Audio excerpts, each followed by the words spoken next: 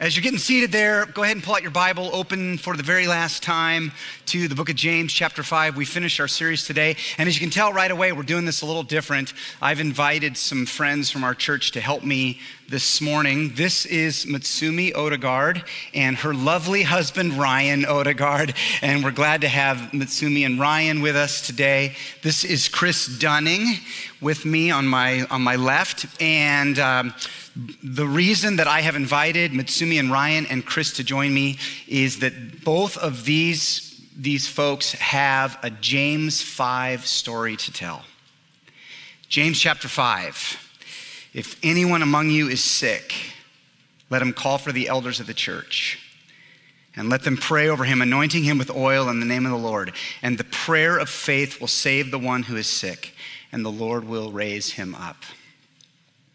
And so in 2012, Mitsumi, I'll tell you a little bit of her story. In 2012, Mitsumi was diagnosed with stage 4 lymphoma, blood cancer. She was developing growth lumps under her skin, and she was experiencing deep pain and weariness. And this is a picture of her PET scan that she received from her doctor. That is the places in her body where she had blood cancer. And so as she met with her doctor and he looked at the biopsy and he looked at the PET scan, he told her, you needed to be on the most aggressive form of chemotherapy like yesterday. And Chris Dunning, who has been one of our elders since 2008, on December 7th, 2017, Chris went in for a somewhat routine heart valve repair. He went under on a Thursday, and they didn't bring him out until Saturday evening because in the process of a routine surgery, a mistake was made, a valve was nicked. And so 2 open heart surgeries later, Chris came out. I remember getting a phone call from Kathleen on Saturday morning when they were doing the second open heart surgery. And she said, Adam, I need you to come down here. I don't know if Chris is going to make it. So I drove down. And then subsequently, Chris had a third open heart surgery 8 months later because the 2 open heart surgeries did not work. They did a full valve replacement. And that has left Chris basically with a heart that functions about 20% capacity. He's basically in chronic heart failure for all intents and purposes. And so both of these folks have a story to tell. They're different stories. But I'm really thankful to have them both up here. Would you give them a round of applause first? And we'll just say, so Mitsumi, let's start with you. Would you just describe to the church, where were you at spiritually when you got your cancer diagnosis? Well, I grew up as a Christian, but I was coming to church, but I was not plugged into God's community very well. Like I was coming to church, but I was not in a Bible study or community group at that time. When I received the stage 4 cancer, the news, I kept asking God, why? Why me? Why did I do wrong? And why my family needs to suffer, why things shatter right in front of me.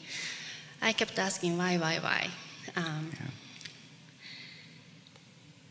The fear of death, the reality, we had 2 little kids, 2 and 6 that time.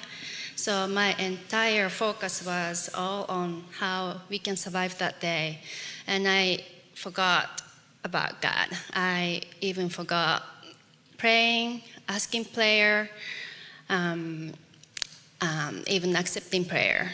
So I thought I was in faith, but I wasn't in faith 100% in Jesus. Yeah. Ryan, you want to? Yeah, I echo exactly what Mitsumi said.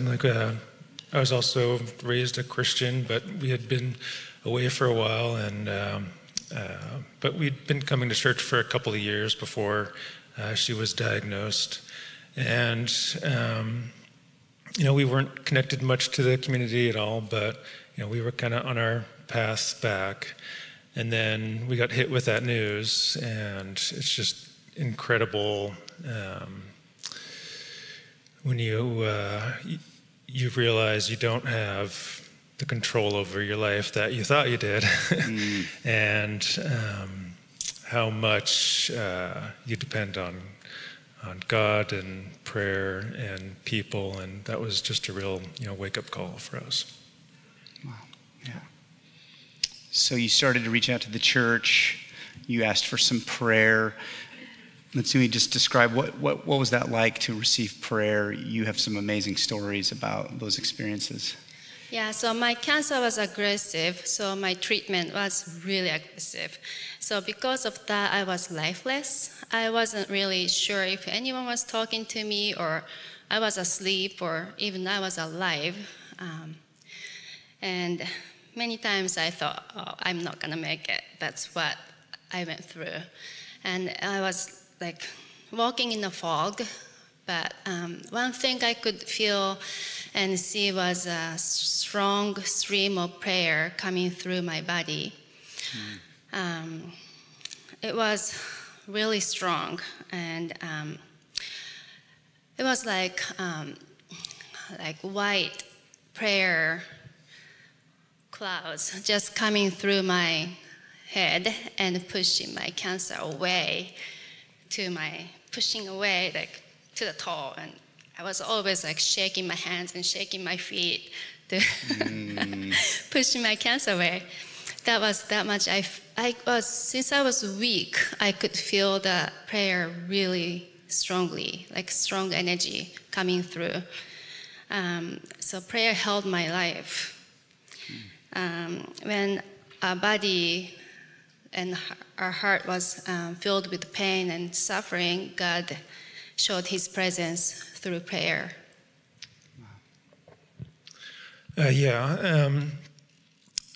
Well, this church handles prayer community prayer a little bit different than they did. Back then, you would fill out a comment card or a prayer card, and you would put it in the box at the back.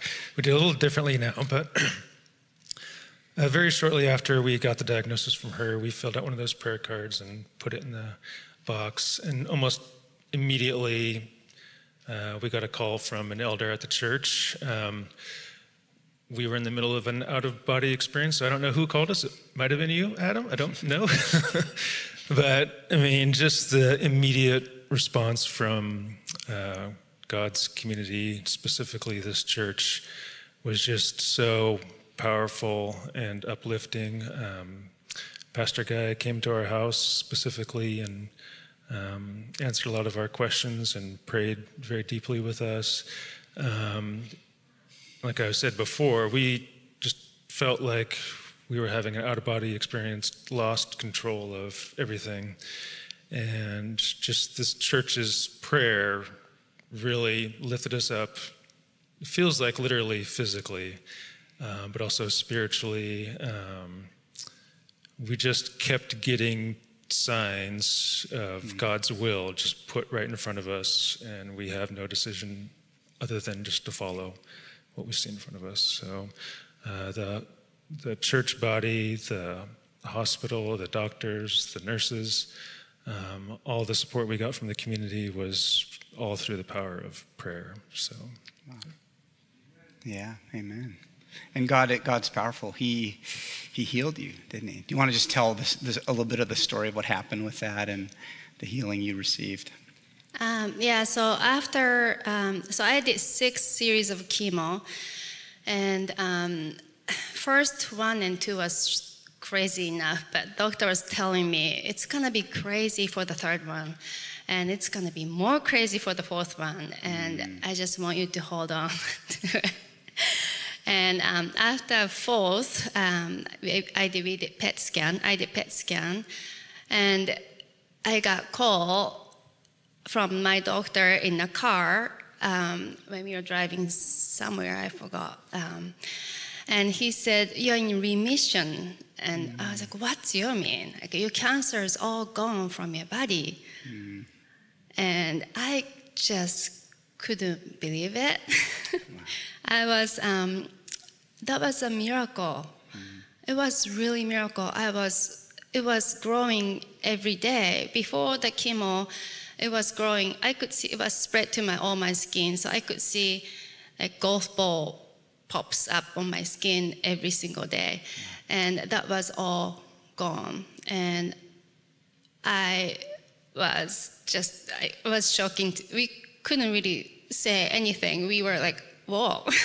Amen. Yeah. That's awesome. Talk about a little bit about, so what, looking back now, what lessons have you learned about God, about the gospel, about his grace? How has God changed you? Yeah, it took me that much to be humble and surrender to God. God paid the price to by sending Jesus to a cross. I can't even imagine how painful it was to send his own son to the cross. And also that Jesus took the pain and suffering. He took everything for us. So we get to live with his grace, God's grace.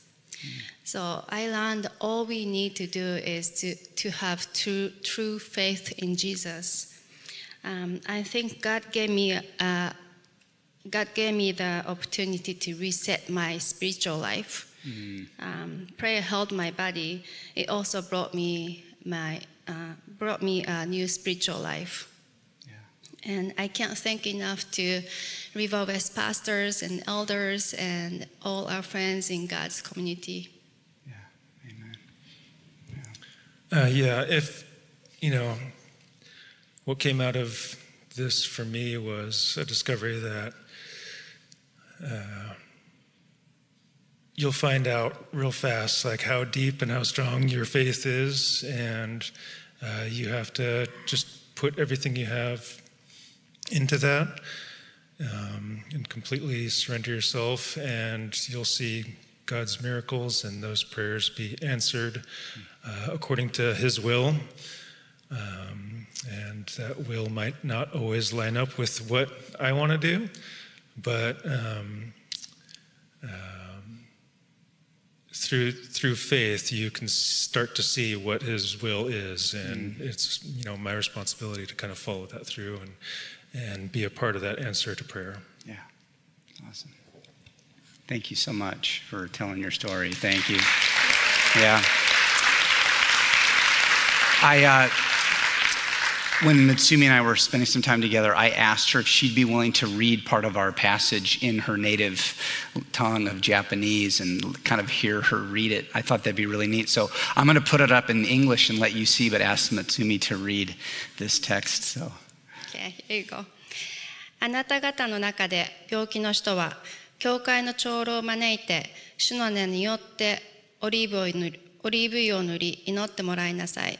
信仰に基づく祈りは病人を救い、主がその人を起き上がらせてくださいます。その人が罪を犯したのであれば、主が許してくださいます。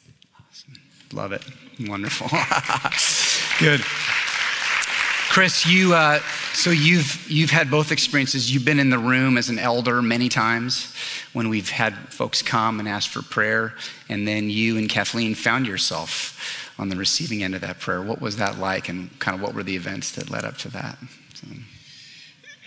Like you just said, I've had the privilege of maybe praying with some of you out there and others, and that just that being able to do that is amazing, and then seeing results of that is also amazing. And yes, it's humbling when you go there. And it was humbling for us to go there when we were with the elder team a couple weeks ago, after we had gotten some not so great news from a doctor call up at the University of Washington. As we're continuing through in this process, we came back on, God, that was kind of a gut punch. It wasn't a Mike Tyson gut punch, but yeah, it was a gut punch. And so you had reached out to us and said, well, hey, why don't you guys come and we'll pray for you guys. And so that in and of itself is an act of faith, and it's an act of faith for you all as we hear your story, to be able to go and say, yes, please pray for us as we are coming to you as an act of faith, as out of scripture that says, come to the elders and pray. We anoint with oil, but there's no magic in, the Crisco or whatever we use to put on your forehead. There's no magic in that. It's a symbol, but it's an act of faith as well. So it's an honor for me and for the other elders. I can't see if there's any others out there, but for us to be able to pray for those that come for prayer for that. And so as of right now, you are still in your story and you're still living with this situation with your heart. But in many conversations with you, you've told me God's answered prayer in a lot of other ways. Just share a little bit of some of the things that God's done in your life through this whole journey. Many things. One, after I went in for the surgery, like Adam said, I went in on a Thursday morning, woke up Saturday afternoon. Kathleen was there by the bed, and I think it was the nurse or someone was shaking my arm saying, "Chris, do you know where you're at? Do you know what happened? And do you know what day it is?" And my answer was, "Yeah, I'm at Emmanuel Hospital. I had a quote unquote routine bypass or routine heart valve repair, and it's Thursday afternoon." And Kathleen leans in and says, "Hon, it's Saturday afternoon." And I was like, "What the?"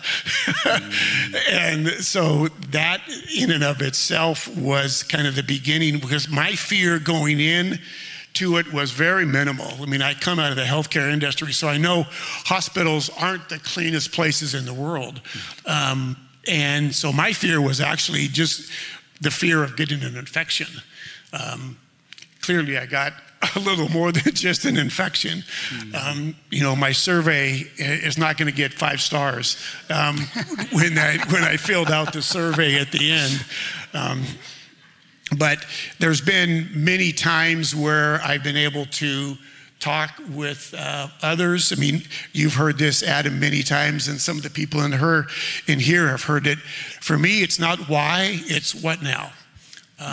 What now, Lord? Not what now in the sense of, oh my gosh, what now?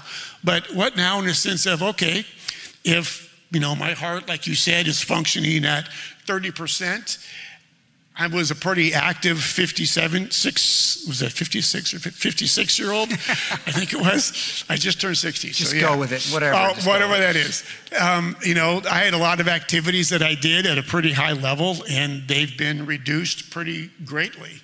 But I'm still able to do some of them. One of the great ones I love to do is water ski. And, the buddies I ski with say, Dunning, not that I complain, but, just shut up. You're almost 60, you've had 7 heart procedures, and you're still skiing through a slalom course. So give it a rest. So I do. I take it all in stride. But just being able to encourage when I talk to somebody, I had an opportunity to talk to the Young Life group in Corvallis when our daughter was on staff down there. I talked to the college group about my experience, and unbeknownst to me, there was a young gal in the front row that was almost going through the same thing I had went through, and still wanting to know from God what is the next step. And then just hearing from other people that I don't even know through, what our kids think I'm part of the Christian mafia because there's somebody somewhere praying for me somewhere.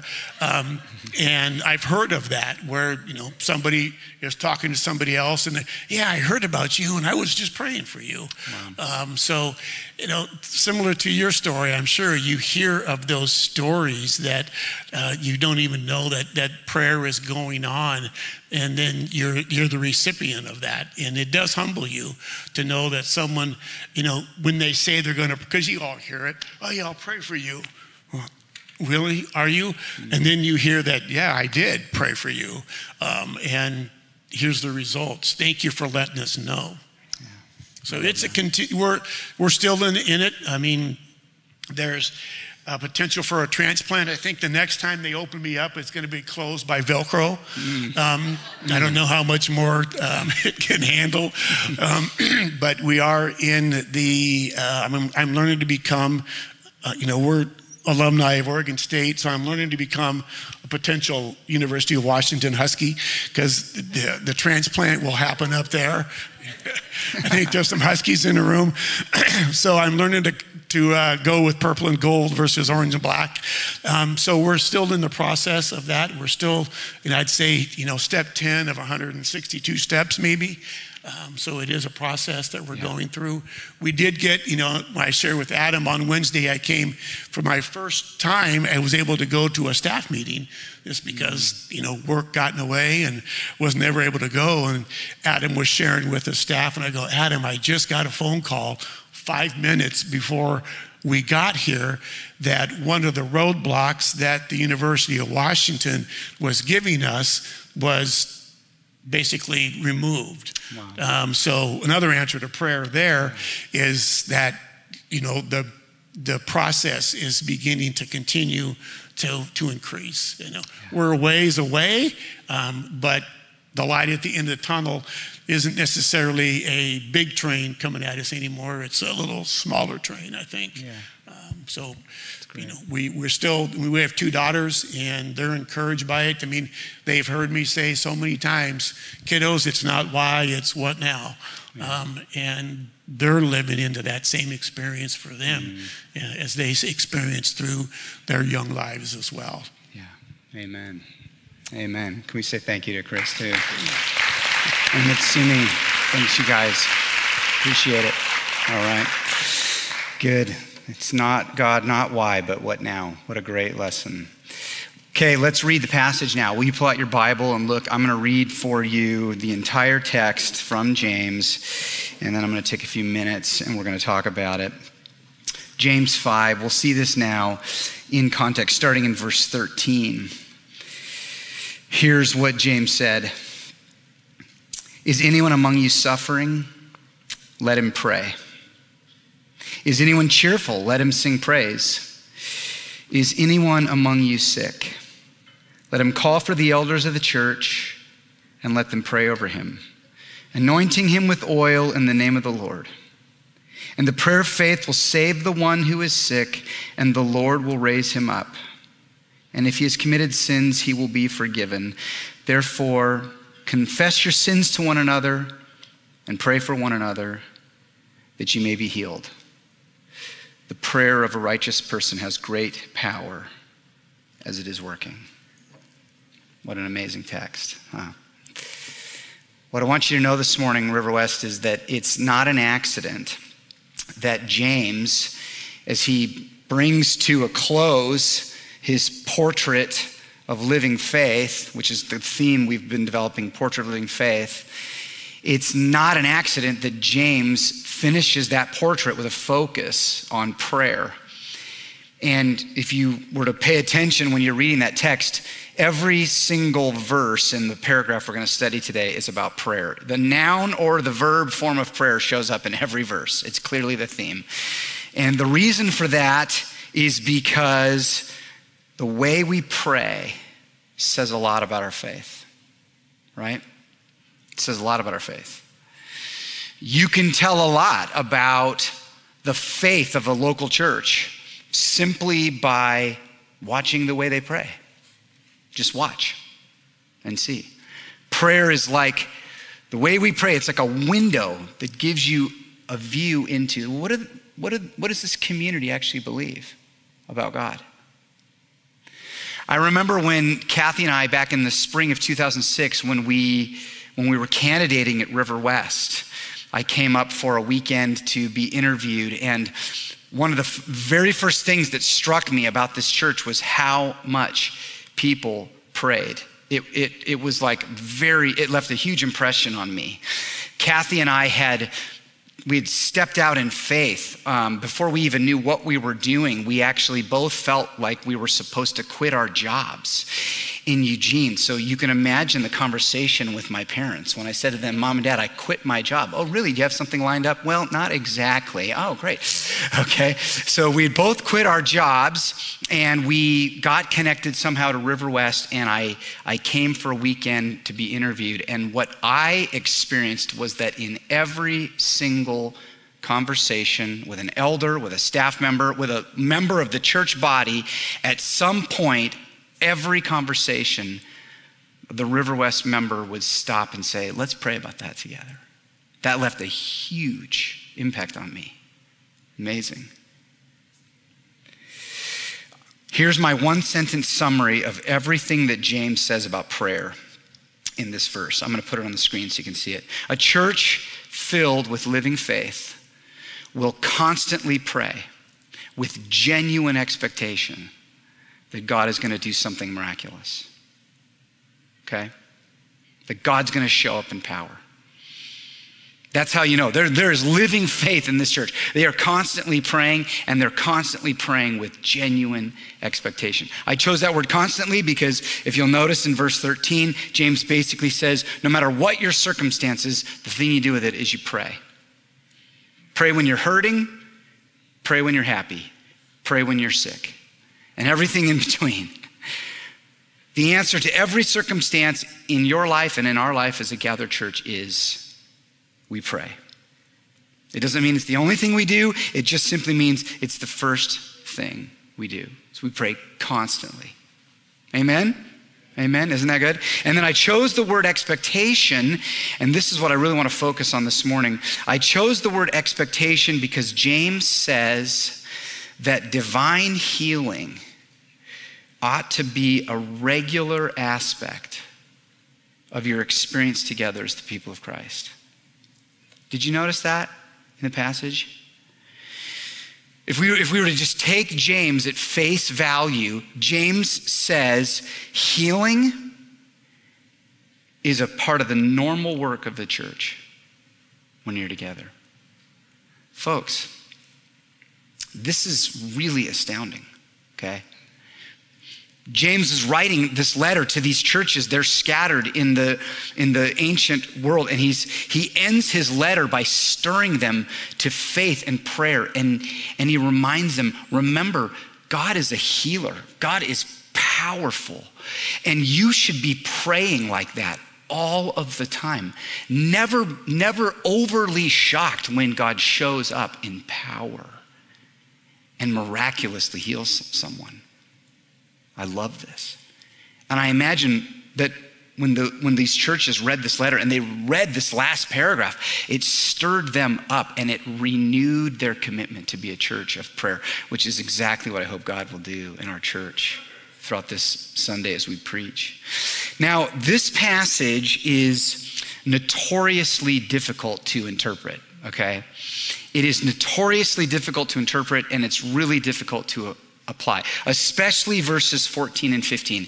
And if you've been around Christianity for a while, you also probably know that this passage has been the cause of some really dangerous doctrine and some really harmful practices by certain sects, certain ministries, especially in our nation, that have harmed a lot of people.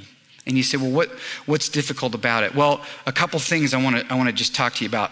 The text appears to set elders apart as more effective prayers. And the question is that actually true? Okay. But that's not the only difficulty. The text also appears to guarantee for people that they will be healed if they follow this procedure. And now you notice I'm using the word appears very intentionally here, okay? And then the third sort of snag is that the text appears to intertwine physical illness with sin, and maybe even more specifically, unconfessed sin. So we have a couple of knots we need to untangle here, and that's what I want to do for just a couple minutes. And I'm going to start with this part about the elders. Look at it in your own Bible there, verse 14. Why does James specifically single out the elders and say, when you are ill, if you're ill, call on the elders of your church? Some have suggested that the reason for this is that the prayers of the elders must be more effective than those of the rest of the members of the church. The problem with that is that James immediately goes on in verse 16 to apply all of these principles to every member of a church family. So we know that he's not saying that there's certain people in your church who are way more powerful at praying than others, because eventually he's going to call the whole church to a kind of prayer ministry, one to another. I think that there are 3 reasons that James says this to churches. When you are really ill, call on the elders. I think there's 3 reasons. And what I'm about to say to you, I think is incredibly wise. Not my wisdom, James's wisdom. He's giving wisdom to the church. And I think we need to really pay attention here. Here's the first reason. The elders represent the entire church body, okay? We represent the whole church body. When you are extremely ill, and note, that's what this passage is about, okay? Don't call the elders with hangnails, all right? We're talking about like really serious life, it's usually life-threatening stuff where you call on the elders. And when that happens, it's simply not practical to have the whole church there in every situation. And a lot of times when we get a phone call, the person is on their deathbed or they're in the hospital. And so when they call, groups of elders or an individual elder will show up. And when we show up to pray, we show up representing all of you to that member of our beloved body of Jesus. And we pray on behalf of the entire church body. The second reason James says call the elders is because calling on the elders connects the sick person to the leadership of the church for care and for follow-up. You get connected. Did you notice that it's the sick person who calls on the elders, not the other way around? We are not omniscient. We don't know what's going on. You have to reach out to us. And when you do, we will respond. On Wednesday night, the elders were meeting, and I was kind of previewing what we're going to do this Sunday, and one of them said, you realize, Adam, that if you preach on this passage, we're probably going to get flooded with some requests by people to pray. And I thought, I would rather spend my time praying for people in the church than talking about our mask policy anymore. Amen? All right? That's what I want to do in the gathering of the elders. I'd rather spend my time praying for people in our church. So please, it always shocks me when we find out that someone has been wrestling with a terminal illness and we never heard about it. Now, James instructs the elders in verse 14. Look at it. He tells the elders, pray over that sick person. That implies most likely laying hands on them, anointing the person with oil in the name of the Lord. And here's what I want you to know. We obey this teaching in our church, at River West Church. We obey this teaching. So if someone in our church calls on the elders, they're wrestling with something, an illness, something really difficult, we invite them in. We practice this passage exactly as it's given to us. We invite them in. By the way, if you want to reach out to the elders on our webpage on the leadership tab, there's a list of all the elders with our pictures, and there's an email that you could, at any point, you could reach out to us. We invite you to come, or we'll go to you, depending on what's happening. Often what we do in that moment is we sit with the person who is struggling. We'll often read this passage, talk about what's happening. We'll ask some questions. We'll listen, discern what are the prayer needs here. And then we will anoint the person with oil. And I just want to talk about that because that part of it, for a lot of people, maybe if you're newer to the church or you haven't been around, that sounds a little, what do you mean by anointing with oil? What does that look like? Is that like a full immersion kind of anointing? Is that like, deep frying the Thanksgiving turkey? It's none of that, okay? And the oil there's nothing magical about the oil. The oil was probably olive oil. What we often do is we'll just make in the form of a cross on a person's forehead.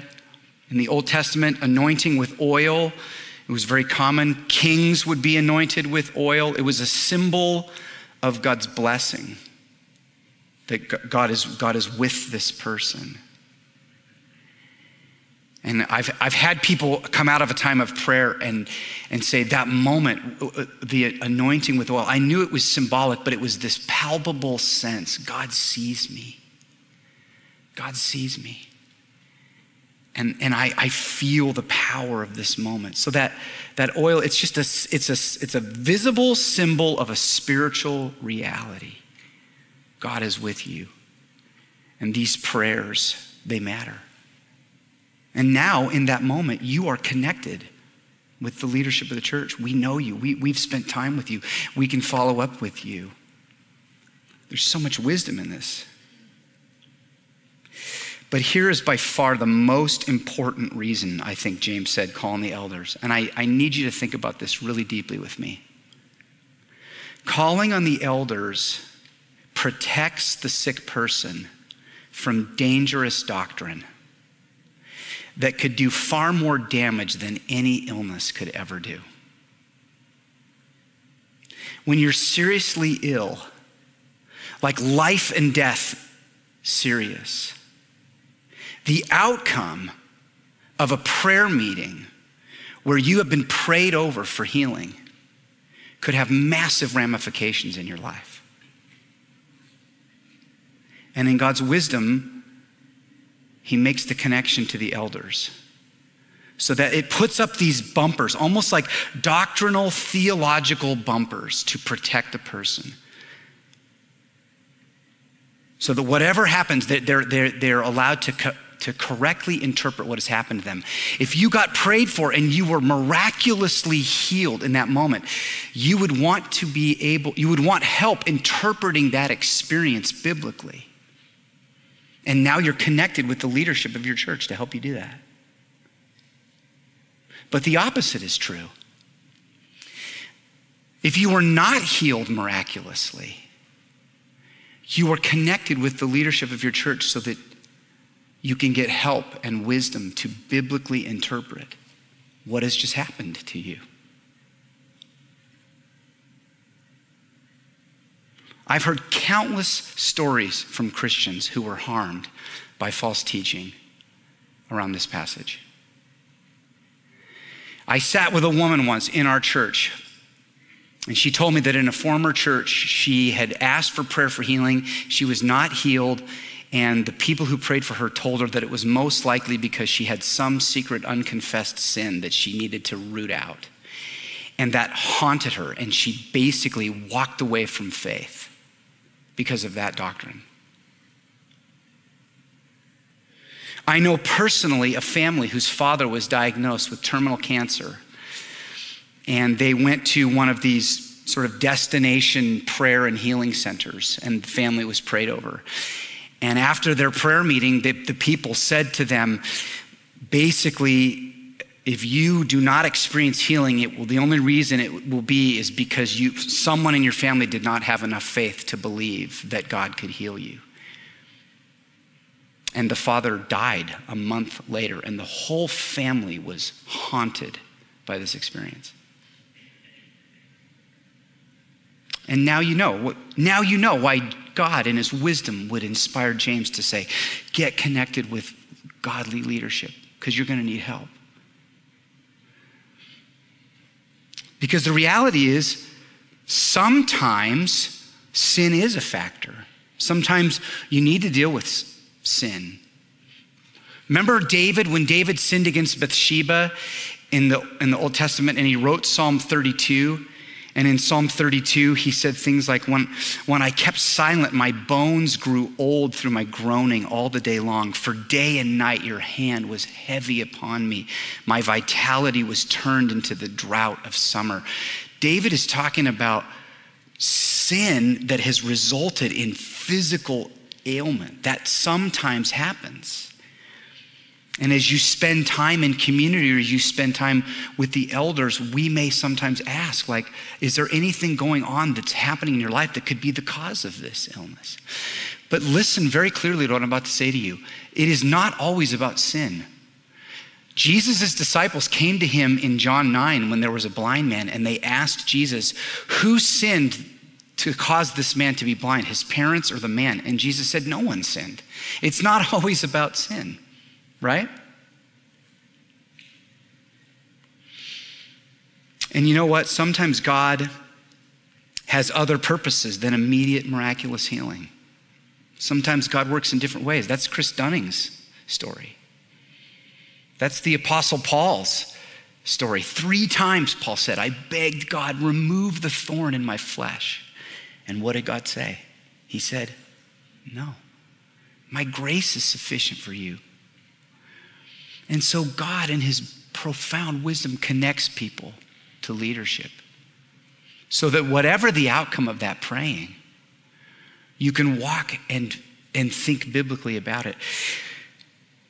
Somewhere in our prayers, we have to find a balance between never expecting God to do something miraculous and requiring him to heal on demand. There's a place in the middle. There's balance, right?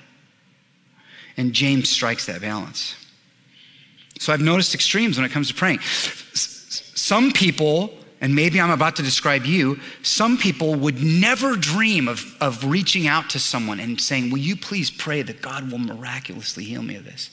Maybe you think, God doesn't care about me, or God doesn't really heal people. And it would never even dawn on you to reach out and pray. And I think this teaching would say, no, you should be praying with boldness and believe, God, you are so powerful. But on the other extreme, some people pray as if God is obligated to heal. There's a kind of prayer, it doesn't happen in our church, but it happens other places where it almost encroaches on the sovereignty of God. God is sovereign. He decides how and when he will work in our world. And all James does is he says, let's bring it back into the middle and find this beautiful balance of praying with great boldness, but also with great humility before a sovereign God.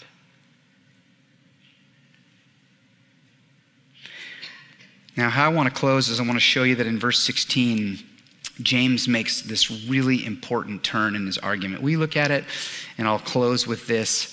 He now turns from the elders to the entire church family. This is where you come in, okay? And here's what he says. Therefore, confess your sins to one another and pray for one another that you may be healed. The prayer of a righteous person has great power as it is working. That word therefore is a critical word. So what that means is James is now, he's concluding something he's been talking about. And what James does is he says, take all those principles I just talked about, the power of prayer, the power of confession. And James says, now I want to transport all of those principles and place them squarely in the everyday life of every member of the church. We're all called to this kind of prayer ministry. Pastors, elders, yes. Staff, yes. Your community group leader, absolutely. Your river leader, most certainly. And every member of River West Church. The ministry James is describing is your ministry, sister or brother. Both to give and receive, okay? You come to this gathering, you come to Christian community with a constant need to receive prayer from someone.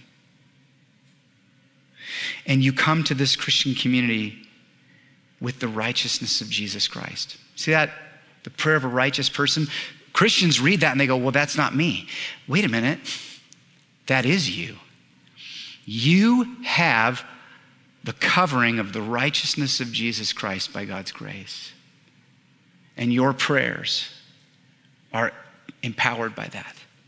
And every time you come to the gathering, this is what I long for. Every member coming to the gathering, believing someone might need me to pray for them today. I cannot wait to be used by God. Or I need to come to the gathering this morning and I need to receive prayer today.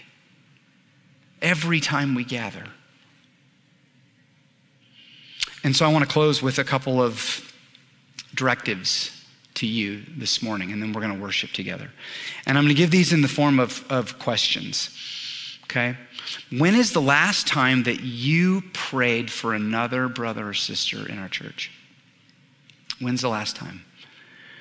You were sitting in community group, you were sitting in the river group, you were here on a Sunday morning and someone shared something really heavy and vulnerable, and you saw the opportunity and you stopped and you said, "Can I just pray for you?"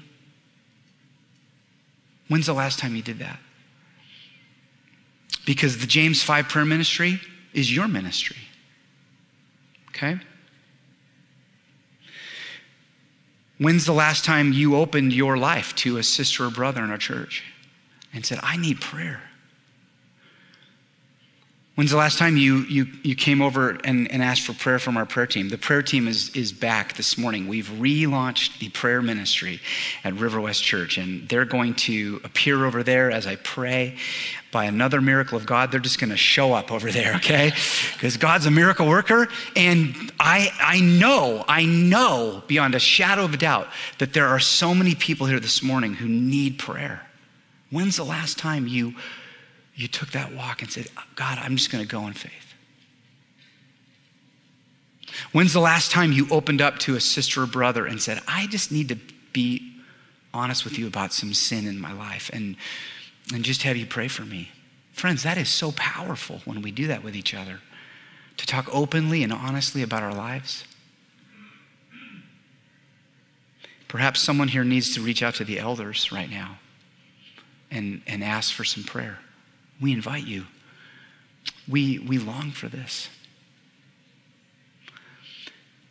And so, what a fitting way to bring James to an end, isn't it? A vision of prayer. The kind of prayer that's bold and expectant and constant. How I long for this in our church family. And I want to invite you into it, River West. And we're going to pray about that right now. I'm going to have the worship team come. Will you bow your heads with me, and let's close in a word of prayer. Lord, we are so thankful, Father, for our study in James. It's been rich. It has been practical. It has been helpful. We've been called to be doers of the word and not just hearers of the word. And this morning is no different. How I thank you for this profound teaching, and how I pray that it would stir up in our church family a greater commitment to be people of prayer. I'm so thankful, Lord, for each and every one who's here today. You have put Christian faith in their hearts and their lives. You've covered each one with your righteousness, Lord Jesus. And you've given us a ministry together, a ministry to pray constantly, to confess and pray for one another, and to expect healing. And how we thank you for that, Lord. I pray this morning for any who are here who have come to the realization over the last few moments that they need prayer. Maybe for you, that is, you're realizing, I've not turned my life over to Jesus. And that needs to happen today in my life. How I'm praying for you. Just come at the end of our service, receive prayer from someone. Maybe God is stirring something up in your life that you need to share with a brother or sister. I'm praying for you. Respond to that in faith. We love you, Lord.